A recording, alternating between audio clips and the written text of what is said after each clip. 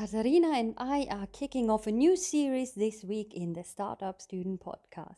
For me, actually, it's pretty important that team leaders always start with their own development so that they start understanding who they are, what's important to them, and how they actually want to lead their team.